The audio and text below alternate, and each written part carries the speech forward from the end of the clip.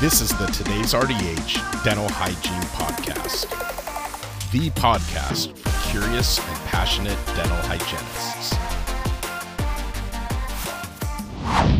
Dental Workplace Stress, How to Support Each Other During Tough Times by Karina Hartley, RDH. Stress brings out the best and worst in people, and it needs to be addressed in a careful but meaningful way. We need to be there for one another and come together like we never have. Times are definitely tough, and everyone seems to be handling it at their own pace and in their own way. Let's discuss the nuances of how to be supportive of one another during these times. According to Dr. Gary Chapman, who wrote the famous relationship book called The 5 Love Languages, we all show and receive love in different ways. Why not support each other in various ways, striving to speak each other's language the best that we're capable of? The end result will be a much more positive exchange, where we learn to lean on, respect each other, and grow together as a whole. There are so many ways to accomplish this. The everyday examples here are how we can achieve this in our workplace, or even in the online world with our dental peers. Social media do's and don'ts. Do, show understanding. Do not elevate your self-worth over another. Why? No one likes a negative person who sees others' flaws as a means to raise themselves up. This is a form of bullying, and that has proven time and time again to get us nowhere. Result: sometimes all a person needs is an understanding, compassionate ear, or a genuine smile, or a funny gif if it's online, to feel better. Give it a try. Besides, giving of yourself always comes back to you twofold. Do. Give constructive answers. Do not pick apart grammar. Why? If one of our peers is reaching out for help, professional advice, or simply needing a non-family member who might understand and give a listening ear, wouldn't it be nice to know that they feel they're in a safe place rather than one of criticism? Result: a positive collective community where all members feel they belong and can rest assured their best interests are first and foremost. Do. Learn from one another. Do not think you're the guru to teach everyone a better way. Why? You never know who's reading or following you, so write with caution and read with openness. Result: we should be open to learning from one another for the better good of everyone, so we in turn can teach others. Do. Help others with reliable information, giving links or references wherever possible. Do not try to discredit others' answers in a derogatory way. Why? Some people learn best from examples and hate doing research, while others thoroughly enjoy digging up evidence-based examples or alternative approaches. Being open-minded and thankful for how you can contribute positively will always be the best approach. Result: the more examples and links to specific evidence we can provide each other with, the more we all learn. Being open to alternative answers will also make us better practitioners. Office situations. Do help each other out. Do not turn your back, claiming something isn't your job. Why? Giving of yourself shapes you into being a generous and grateful person. Result: synergy in the workplace and a caring vibe where everyone feels like an equal. Do.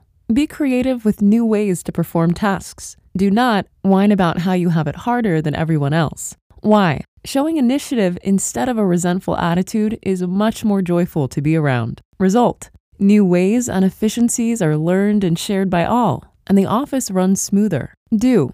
Be open, honest, and realize that we are all human and in this together. Do not feel like you're all alone or make anyone else feel like an outcast. Why?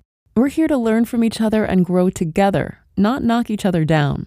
Result: psychologist Abraham Maslow had it right when he said a sense of belonging is needed before we can reach the next level of self-esteem and eventually self-actualization. Why not help each other reach the top? The view is best when it's shared. Do. Be respectful of others' beliefs and cultures.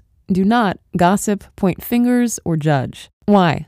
We all have our own backgrounds, beliefs, practices, etc., and don't need the criticism of our own peers bringing us down. Result: a sense of community where diversity is welcomed, not constantly challenged. Zoom team meeting. I'm mentioning Zoom meetings just in case there's another shutdown. Do. Be on time or early. Do not wait until the last minute to sign on or download the Zoom app, making others wait. Why?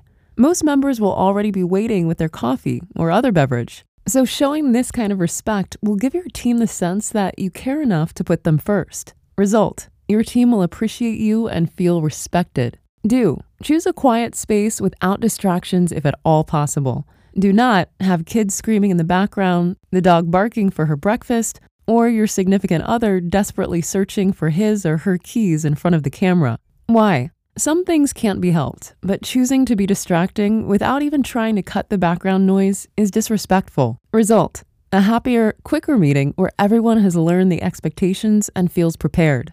Do smile and be presentable. Do not show up with bedhead, complain about your hangover, or dress inappropriately if a camera angle will expose a bit too much. Why? There's always at least one funny kidder in the crowd who's not taking things seriously. And hey, I'm often one of them. Try to be somewhat professional during the actual work meetings though, whenever you can. Result: positive energy will be most appreciated, not a complaining attitude or no attempt to even try. Do offer solutions. Do not be part of the problem by complaining about everything under the sun. Why?